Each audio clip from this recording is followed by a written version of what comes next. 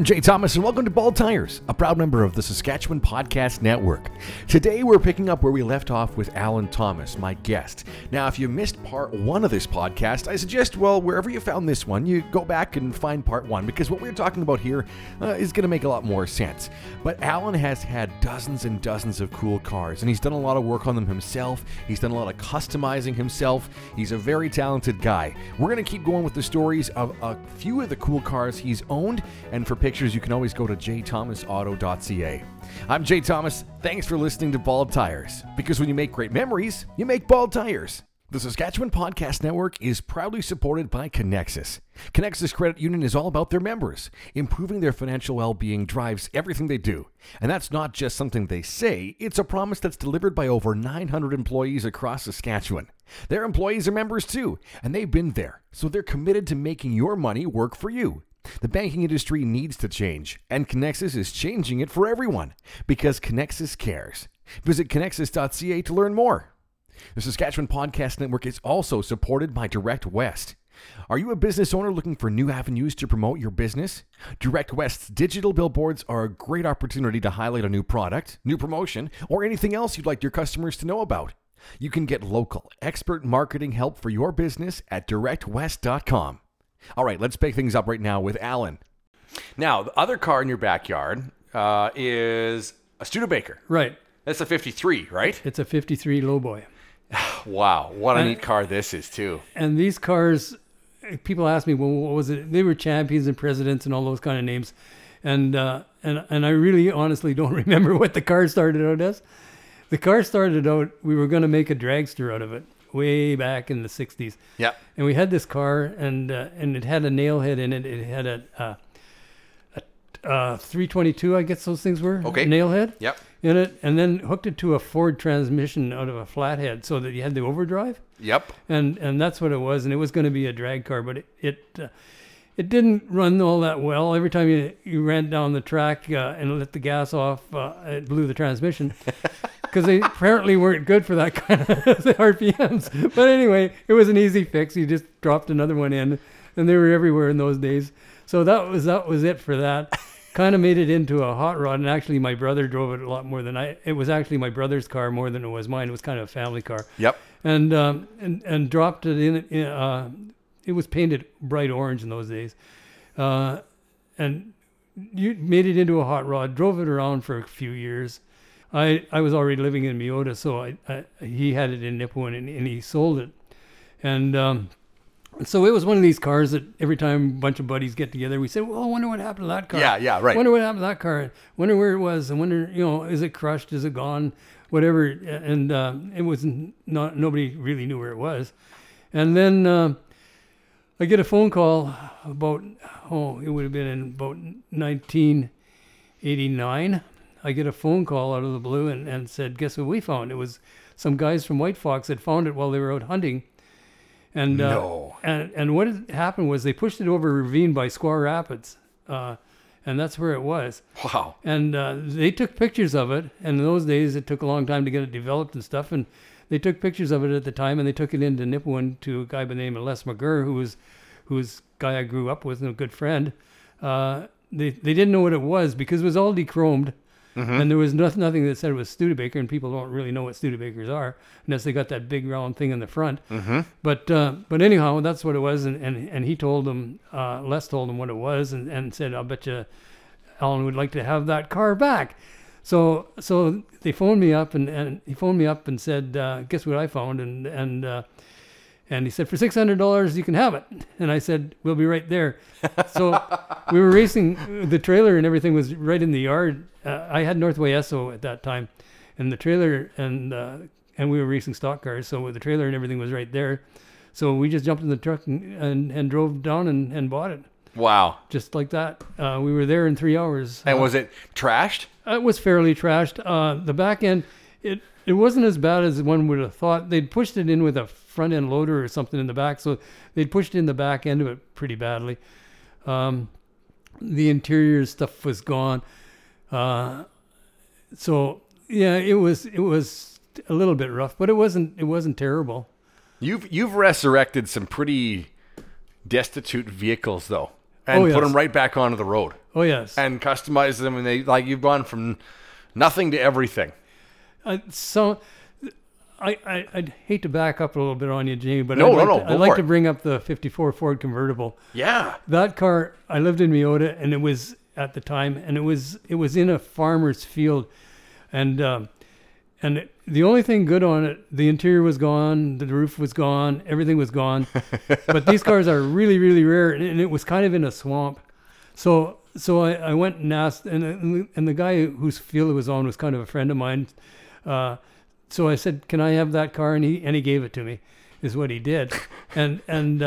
So we took it, and I worked on that thing for about 4 years, and I restored it right back to normal, right back to what it was. Wow. So that's one of the ones that were really, really bad. Yeah. And we'll get to the 59 Oldsmobile later. I That's think. coming up, in a little bit. Yeah. Okay, so we've got through the two that are in the yard now. Again, go to jthomasauto.ca for pictures because you can see them. I got some snaps of that.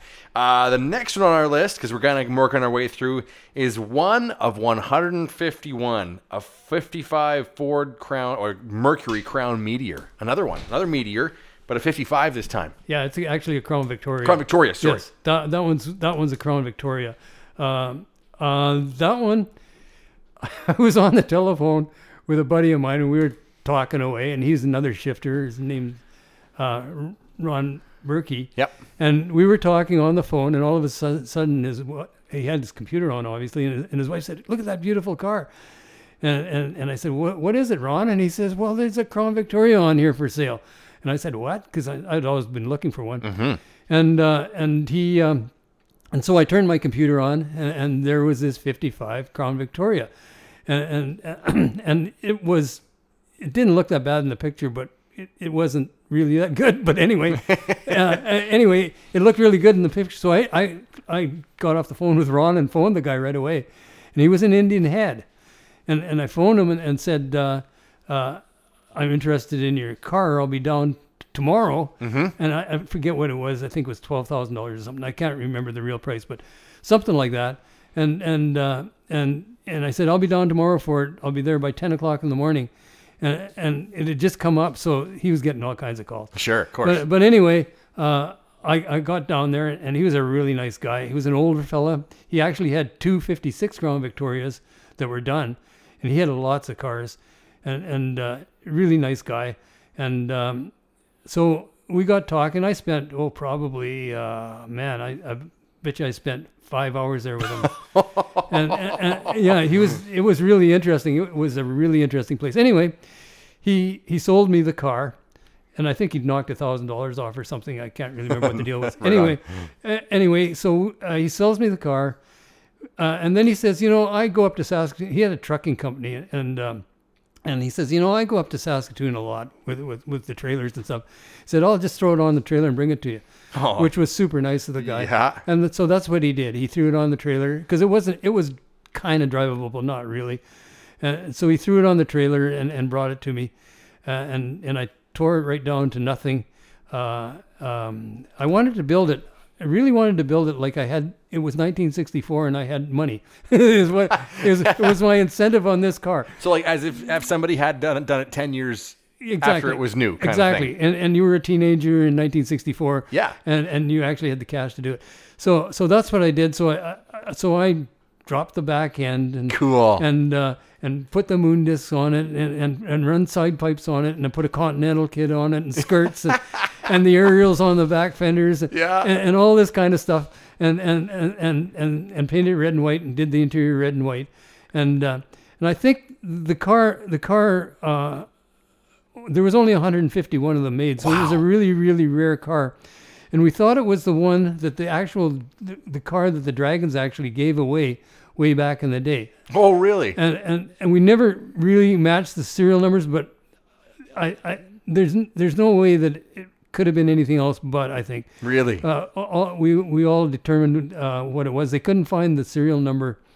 They had it in the insurance, but they couldn't find the insurance thing. Mm-hmm.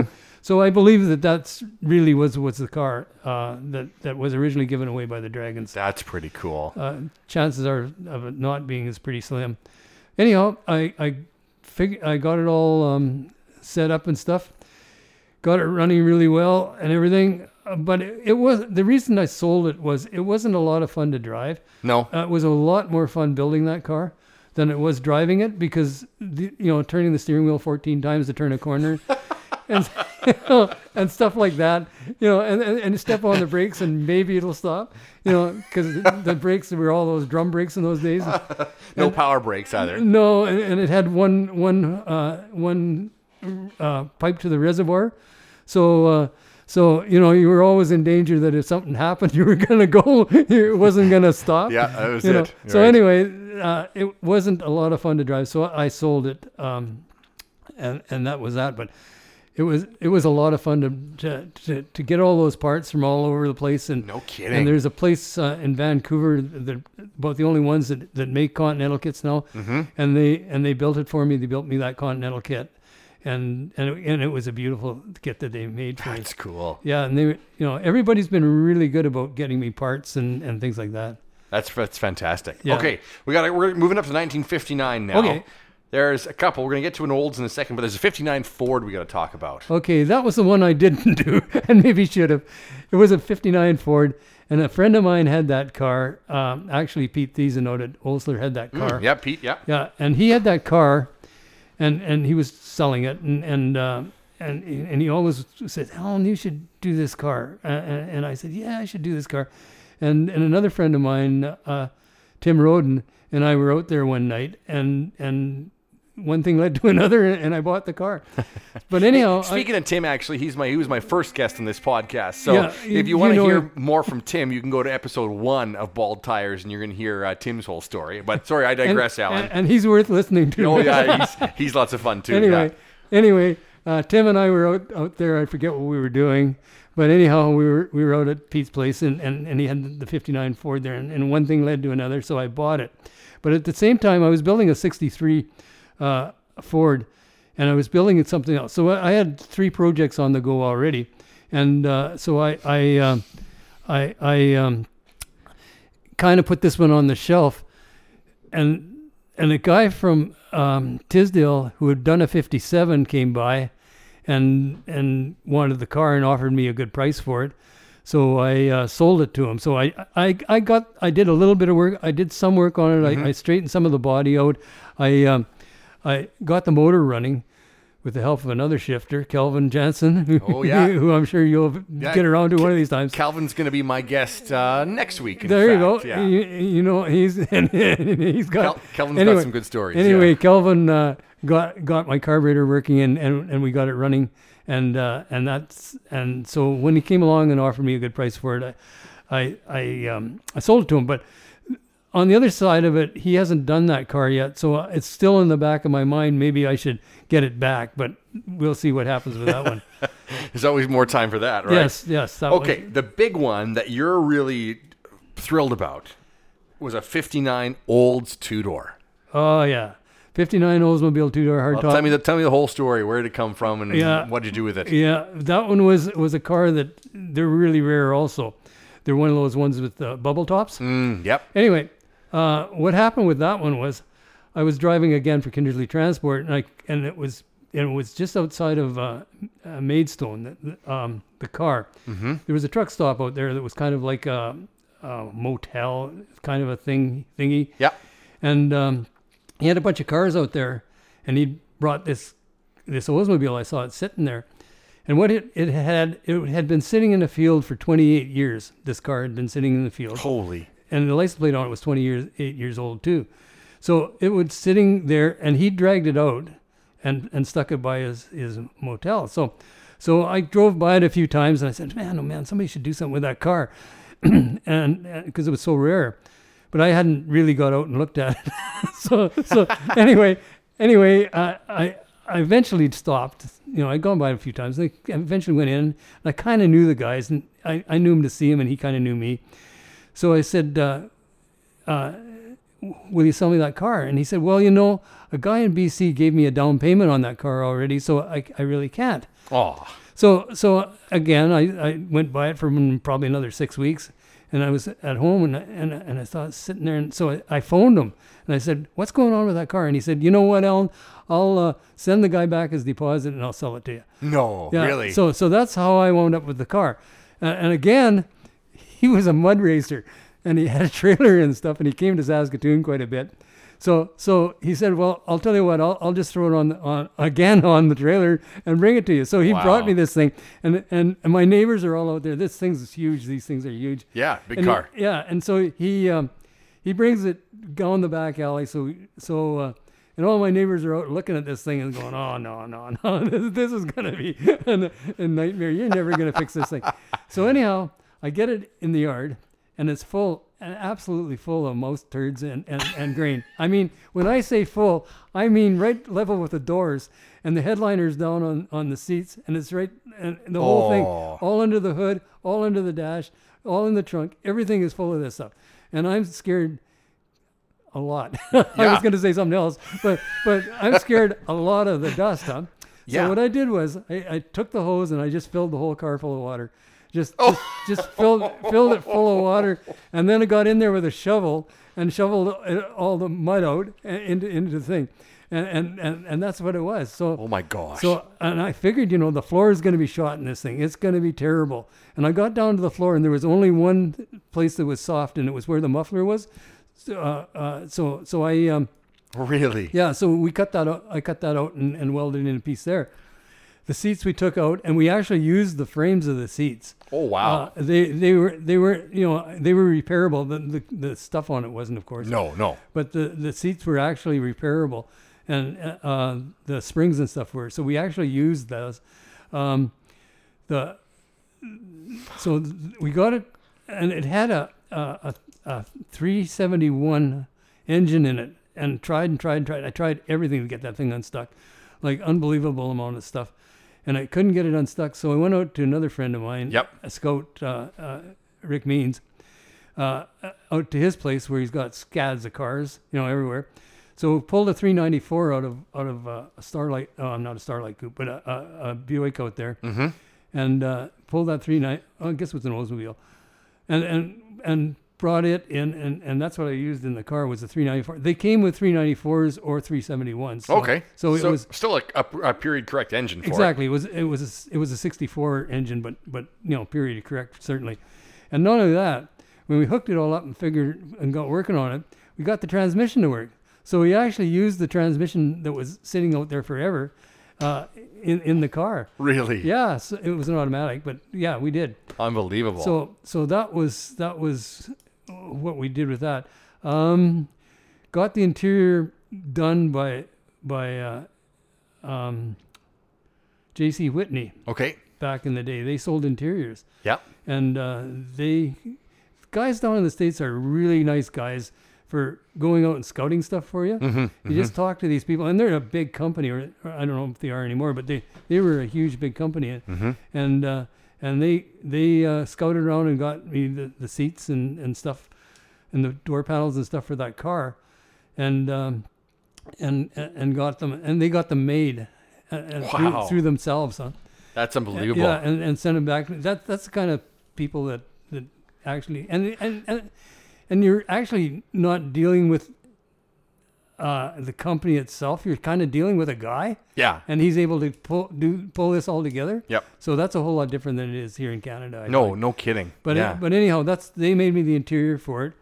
They also made me the headliner for the car, and gradually we got it all. It took me about 4 years to get it. The car was actually white and green, but I didn't particularly like the green. Yep. So the color on it is from a Prowler, a Dodge Prowler. Oh, cool. The gold, where it was green before I painted it gold, and it was from a Dodge Prowler is where there's pictures. Go see the pictures. jthomasauto.ca. I cannot believe what you're telling me. How bad that car was to how good it turned out. I'll tell you the stuff you've shown me. I'll tell you another thing that was even more amazing.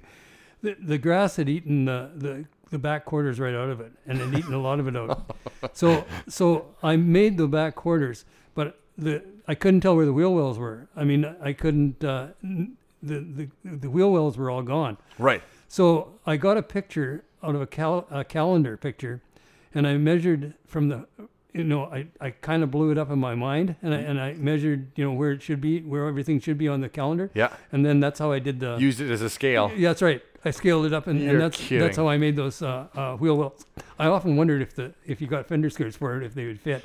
But that's how I built the quarter panels. That's really and cool. I bet, and one lucky thing about that 59 holes was it's round. There wasn't a whole lot of sharp lines in it. Nice. And I actually bent the panels on my knee. Really? Yeah, the ones by the door and going back there, I actually did them on my knee. Oh my gosh, Alan, that's crazy. Well, it's always stuff like that is incredible, and work like that I think is pretty neat, because it was the same thing. I was a kid back in high school. I had this old Honda Civic that was my grandfather's, but it was well rusty by the time I was in high school. An early '80s Honda Civic, and I got rocker panels and supposed to be rear quarters, which are only only this big. Yeah. And I'm holding my hands up. They're less than a foot long, right? Like they're maybe 6 or 8 inches long. And I got rear fender edges because that was all pretty rusty. Well, I was a 15-year-old kid in my driveway, so I was using a rivet gun, just putting them on. I didn't really cut anything out. We just added more and bonded over top of it. But the one rear quarter was on back order and never showed up ever. It never did. Yeah. So, I got one, and it was sort of a triangle piece of metal, because the inner fender came down, the inside was there, and then the outside was shaped, kind of protruded out. So it was almost like a little triangle. Well, there was nothing left. There was no triangle at all. It all rusted, gone. just smithereens, gone, just disappeared. Well, got to make something, because one side's got one, so I got to make the other. So I actually got, my dad had some leftover rain gutter. Oh, yeah. Aluminum stuff. Sure. And I flattened it out and bent it out and shaped it and cut it and put it together and stuck it on and made myself a quarter panel. Sure. Hey, but it was rust proof, right? Aluminum's never going to rust again. That's right. And it filled the hole really good. And you know what? You couldn't tell a difference between the one I made and the one that came with it, because I just copied it but made the other side. So. Yeah, you got to use a little bit of ingenuity in this. And you speak of a rivet gun. I use the rivet gun quite a bit when I to hold things. Yep. What I'll do is I'll rivet the part on first, because sometimes you got to alter it, and it's a lot easier doing it with rivets than it is. And not only that, it holds them where you want it. So when you're welding, it's not moving around or whatever. Right. And there's a lot of places where you can't clip it or anything. So the rivets work really well. They do. Yeah.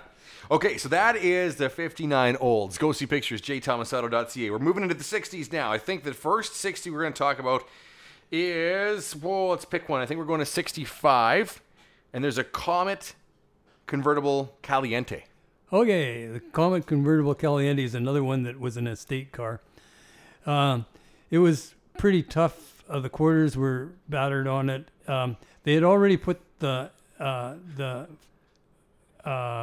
Mustang engine in it. It had a Mustang HO engine in it. Oh, cool. And they had already done that. The guys were drag racers. He was a drag racer by trade. And so that part was done. The interior was really ragged. And so I put a new interior and stuff in it. Did the quarters, painted it. And it came out relatively good, but it was really fast. Like you could smoke that thing forever.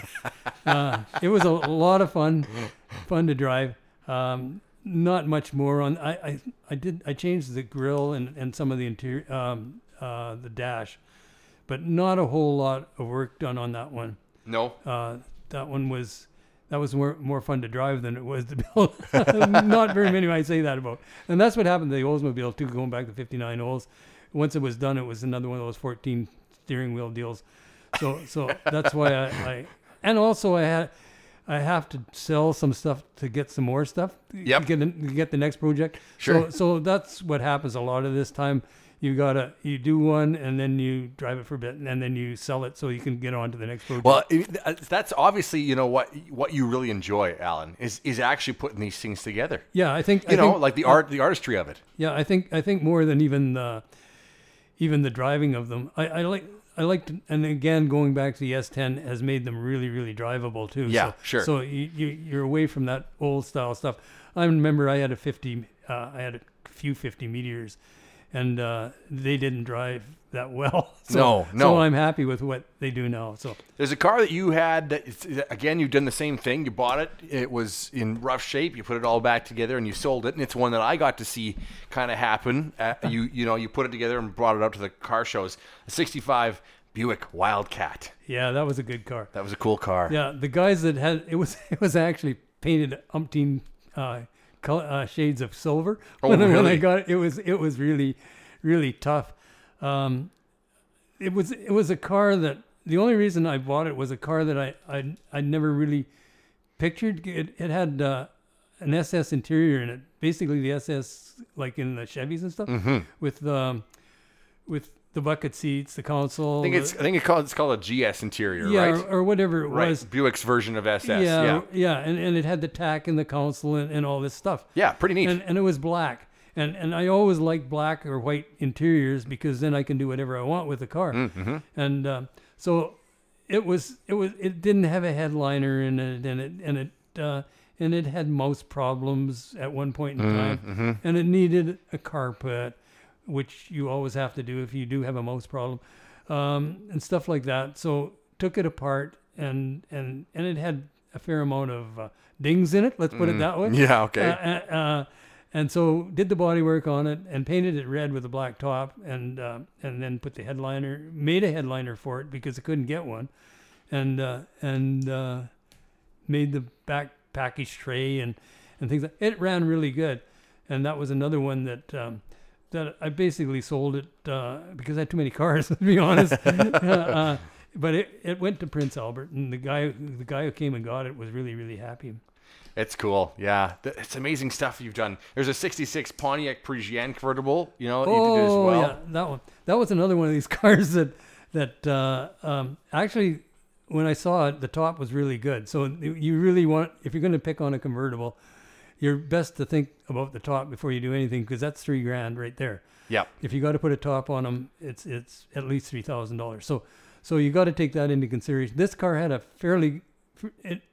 almost a new top. It was in really good shape, and it all worked. Like all the electronics in the top worked. So that was good. So anyway, it was an ugly blue color, and the interior was all ripped on it, and it ran pretty well. It had a 327 in it, and it was Parisienne.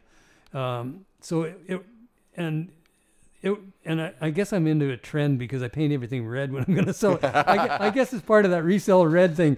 Yeah, that's right. But I mean, it makes them look way sharper because this was a dull blue color and it had blue ripped up interior. And so I did the interior black and white, and I did the outside red, and it required a little bit of body work here and there, but not a whole lot. Yep. It drove really well, and I was really surprised on this car because I didn't have a lot of money in it. When you start talking about Parisienne convertibles, I forget how much I had, but very little compared to what it should have been.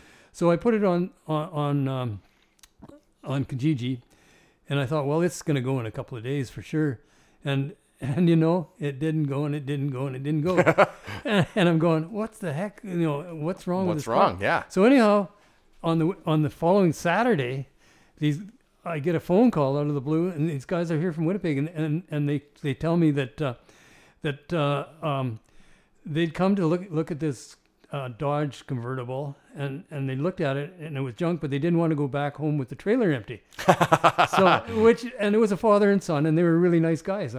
So they came over and took a look at the car and jumped in it and drove around the block a few times and said, hey, yeah, this is a really good car. And they paid me what I was asking. I can't remember what it was. Oh, right on. They paid me what I was asking anyway. No argument or anything. No haggling, yep. But it was getting late in the day, and loading it on the trailer is a pain in the ass and all the rest of it. Yeah. So I said, why don't you drive back to Winnipeg? You can use my license plate and just drive it back to Winnipeg. These that's how nice these guys were. Oh, really? That's how nice these guys were. Huh? And you could trust them. At least I trusted them. and he said, can I do that? And I said, sure. So he jumped in the car, and they drove it back to Winnipeg, and it was way in the dark by then because sure. it was 4 when they left, and it took them 8 hours to drive there. Phoned me back the next day. They said they cut the license plate up and tore the thing up, and said it drove like a dream. Right on. And so I was really happy with that. So that's the story on that car. Man, oh man, you meet the nicest people in the car community, don't you? Unbelievable. I've never met anybody, that I had a disliking for. Yeah. Yeah. I mean, you're not real friendly with everybody, but the fact of the matter is they're really nice people, and it's a whole culture. And everybody seems to support everybody. Absolutely. I find that, and I really appreciate that, especially, like we're both members of the Shifters, and Right. I find the whole club, it doesn't really matter what you're into, is everybody seems to be pretty supportive of everybody else's interests, because, I like big old boats, and there's guys that really are only into, rat rod and hot rod type stuff, and there's other guys who are really only into muscle, and Yep. but everybody seems to be pretty supportive of what everybody else is driving and doing and working on, and that's the way it should be. And even the kids in the tuner cars nowadays, they're part of the culture, and when you sit down and you talk to them, they really are part of the culture. Yep. And like I always said, some of the guys will say, those tuner cars, and I said, well, if we were 21 years old, and those tuner cars, if we were coming up now and we were 21 years old today, that's what we'd be doing. Yeah. We wouldn't be doing the old stuff. Well, and I fall into the age category of guys who would normally be into that kind of thing, right? Yeah. And it's about what you're influenced by as a kid, right? Right. So you told the whole story of stuff that you were looking at, models you were building, the cars that you were around, and that Yes. influenced kind of what you like and what you're into. Yep. Well, I also grew up in the time when the movie Fast and the Furious came out. Exactly. And that really, not just that movie, but that certainly was one of the things that pushed the tuner idea, of import cars and the whole tuner, phenomenon, if you want to call it Right. that. So it's just natural that guys and gals who are millennials and stuff are just into that kind of car, and they are still driving the things that came out when we were teenagers. Yes. Some of them are hot rodding new stuff, or they're customizing new stuff, but there's still lots of people my age who are driving, late 80s, early 90s, or just into the 2000s vintage stuff Right. that they're tuning up. And that's just no different than say you back in going through the 50s, Exactly. right, in the 60s. So it just kind of it follows the generation, but that they will be eventually the car crowd someday. They will be right? it, and I think it's going to be short lived because of the electric stuff coming up. Might be, yeah. And the electric stuff coming up is a way better. I mean, there's a whole lot of problems with it. There's a whole lot of problems with the batteries. There's a whole bunch of problems, and the people who are pushing that stuff aren't telling the truth, because how are you going to get rid of those really deadly batteries? Yeah, And not only that, how are you going to make the grid so you can charge all these things?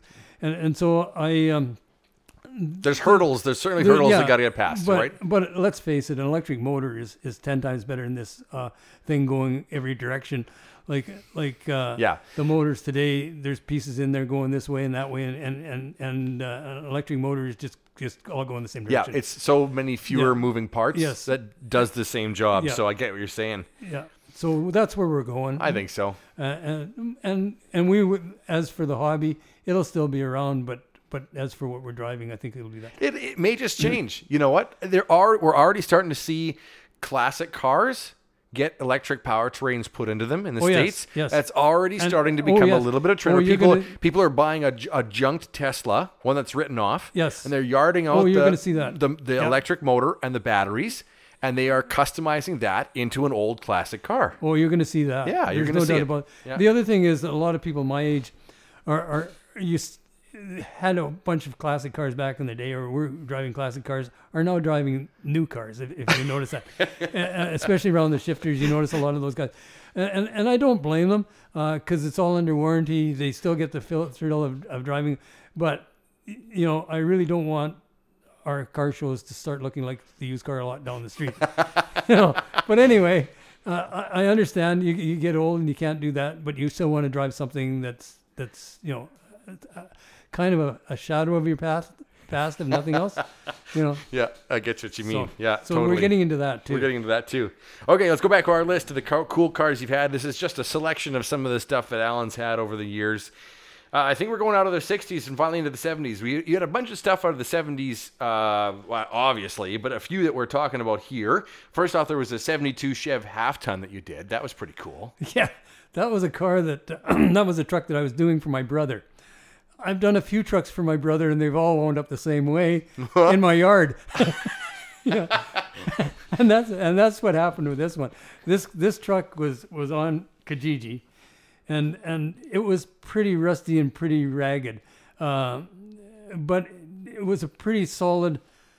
When I say pretty rusty, it was not really rusty for what a lot of those trucks were. Yeah. The cab quarters were gone and stuff like that.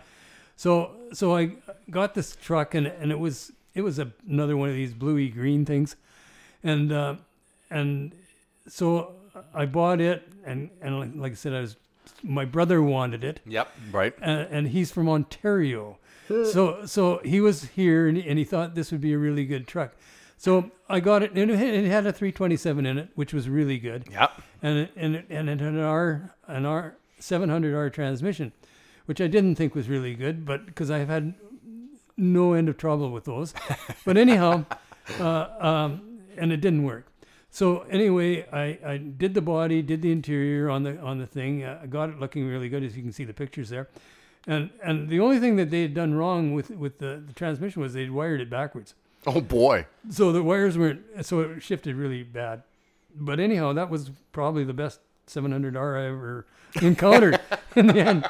But so I had this truck, and it turned out really good. The box was wood, but it was all trashed. So I had to put, I didn't put wood in it. I put a bed liner in it, but I didn't use the whole bed liner. I just put it on the floor. Oh, cool. Yep. So it had a plastic liner in there. Yep. It was just plastic on the bottom, not up the sides and all the rest of that stuff. So I cut that and put it in there, and it looked really good. So that's what I did there. But the truck was a decent truck. When my brother didn't take it, I eventually sold it. So that's what happened to that. There was a 72 Cougar that didn't necessarily go quite so well. That was. Okay, No. up until this point, you've built all these cars. You've taken something that's been, either pushed in a ditch or, various levels of disarray. Yep. Put them back together and made money on all of them. No. No. No. I'm kind of a member of the buy high, sell low club. Most of them I break even. I got to say that probably breaking even is what it was. On average. Yeah. I had 3 Dodges, lost money on all 3. I had a Roadrunner, a Charger, and a Fury 3. This was back in the Miota days when I went through a lot of cars. Yeah. But I've had no luck with Dodge products, obviously. Okay. But anyway, no, I would say that I would say breaking even is more the thing. Typical for you. Yes. Yeah. I would say that's so you've done it then just simply because you love the hobby. That You is love the basically- cars, you love the hobby. And I've never done it for money. Some you've made money on. I'm not going to sit here and say no. I've never made a dime on this. Yeah, sure. But some I've lost money on, and the one you're talking about there, that Cougar, is probably the one that was the stupidest move on my part. I buy this car, and another time I was hanging out at Pete Thiesen's place. I should stay away from Pete. But anyhow, it was around Christmas time, and I'm out there probably wishing him Merry Christmas or something. And this guy has a Cougar out there, a Cougar convertible, red, white top, nice interior. Well, not the driver's seat was shot. But other than that, not a bad car. It said it's the car. It was the first year after they were good. Yeah, after they were good. It was the first year after they were good. I don't know what year that was. But anyway, so I figured, yeah, it's a convertible. And he wanted $9,000 for it. So, okay. So I say, I'll give you 4. And he takes it. So I'm thinking, hey, man, this guy knows something about cars. I'm going to at least make $1,000 on this car. Uh-huh. And it had a brand new Cleveland in it. Brand new Really? Cleveland. I don't think it had 100 miles on it. So here I am with this Cougar with a brand new Cleveland in it, and I'm going to make nothing but cash. But at the time I had a lot of cars. Yep. And spring comes around, and I put it on Kijiji, and I get a bunch of tire kickers, and so I'm ticked off, and it's sitting on my lawn, and it's in my way, and so I'm ticked off, and I go, first guy that shows up here with my, and what I should have did with it, to be honest with it, I should have pulled that Cleveland out of it. And actually, the Cleveland was worth more than $4,000. But the fact of the matter was the car wasn't bad. It drove nice, and the top was good, and it went up and down, and what else? Right. Like I said, the biggest problem with it, the worn driver's seat. Mm-hmm. So anyway, I say it's just in my way. I'm getting discouraged with this thing. So this guy comes along with $2,500 cash. Got it handed him. I said, take the car. No way. So I lost $1,500. So that one was one of my stupid moves. One of my stupid moves. I probably made lots, but anyway, that's what happened with that car. We should talk about, kind of last on our list here is a beautiful 72 Olds Cutlass convertible. Beautiful car. Yeah. It was a tremendous car. I bought that. I bought that car in just east of the city, in Spalding, actually, is where I bought it. Okay, yeah. I bought it in a blizzard. Don't know why, but I got this. It was on Kijiji, and it had been on there a while, and it was after work. I worked till 5 o'clock, and I thought, well, I'm gonna go out there, and I don't know why. I thought that's about a good 3/4 of an hour out there, or half an hour. And so I drive out there in the blizzard and take a look at it and one thing and another, and it's a nice car. It's got some flaws in it, but basically a pretty good car. So we made a deal, and I gave him a check, which I don't blame him for not having, but that's the only money I had with me. Yeah. And I said, I'll tell you what, I'll write you a check, and when it clears the bank, you phone me and tell me I'll come and get the car. Was the deal I made on that car. Yeah, yeah. So, because he didn't know me from Adam, and sure. How checks are. Yeah, sure. But anyway, that's what I did. I said, I'll come and get it after the check clears, and you got the money and all the rest of it. So I said, okay, fine. So about a week later, Hang on a sec, I Alan. was going. About a week later, I phoned. Yeah, okay, we're yeah. Good. We're good. Yep. You ready? Yep. Okay. About a week later, I phoned him, and asked him if the check had cleared, and he said, I didn't even check the bank. Just come and get it anyway. He said I trusted you anyway. So he didn't even check, and so I went and got it. A buddy of mine and I went and got it, and it ran sort of not all that good. It ran in about 6 cylinders, coming back into town, and but we made it here, and so we worked on the engine, cleaned it up, changed the wiring. Changed the points, changed everything in the car. Yeah. And got it running really good. And it was back to 8 cylinders. Yeah, and it ran really well. So it didn't. I painted. I guess we repainted the car white. It was white. The interior was white. It was a bucket seat car with the console and the shifter. Now, it wasn't a 442. It was not a 442. It was just an ordinary Cutlass S. Yeah. Okay. Yeah. Is what it was. But we decided to make it look like a 442. So what I did was I put the black stripes on it. Yeah. After we did it, and that classed it up a whole bunch. But the chrome on it was really good. I think I changed the back bumper. The front end was really good. I changed one of the grills because they were cracked. They were plastic things, and they were always breaking. Those things. Yeah. So I changed that. Detailed the engine compartment, painted the black and stuff like that. So it was basically just that kind of a car. Again, it was a car I had for about 3-4 years. I drove it a lot, and then again, I got a whole bunch of cars, and so some had to go. Some had to go, right? So that one went.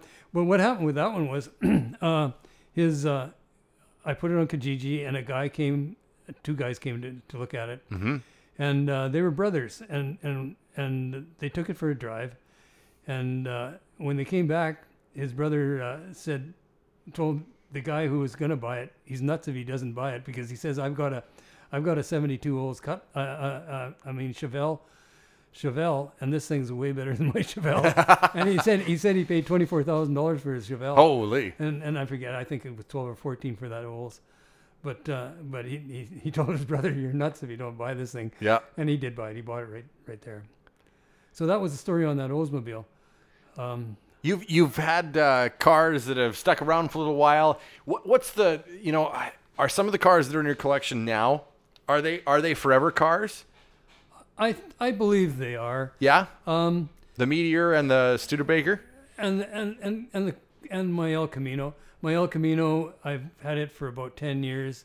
And I had to make a choice between it and the Camaro convertible this year because I just, again, trying to cut down my cars. I think, the Dodge I've given to my son. Mm-hmm. So that's gone. I actually have given the Studebaker to my brother, who never takes anything. So so it's still here. So that's kind of what he comes from Ontario every once in a while. Am I close enough? Yeah. Comes from Ontario every once in a while and drives it, but I keep convincing him that he should take it, but he never does. So it's probably part of the family. The Meteor has just been around basically this summer. I finished it last fall. Yeah. So it's hard to say, you never say never, but I'm sure that it's a keeper. Yeah. So I'm thinking that's it. I'd like to get one more convertible because I've always had convertibles, and sometimes I've had two or three. And the other and the other kind of cars that, like I said, I had 9, 59, and 60 Thunderbirds. Yeah. I've had many El Caminos right from 59 to now, and now the one I have now is the one I've always wanted. Is it? So yes, so it's a prototype car, and it's the one that I've always wanted. Yeah, it's really cool. So it's not going anywhere. But I think probably there'd be a convertible. If I see something that in a convertible, maybe a Thunderbird convertible. It might just come home with you. Yeah, and maybe a Thunderbird convertible too, because that would kind of fill in both of my joys. So something like that probably be still out there looking for me. That's pretty cool. Yeah. Well, Alan, I got to say thank you for joining me and for sharing all the fun stories and this crazy, time you've had over the years putting stuff together, and what a cool collection you've had and amazing stuff you've done with all these cars. Oh yeah. Thank you very much. Yeah.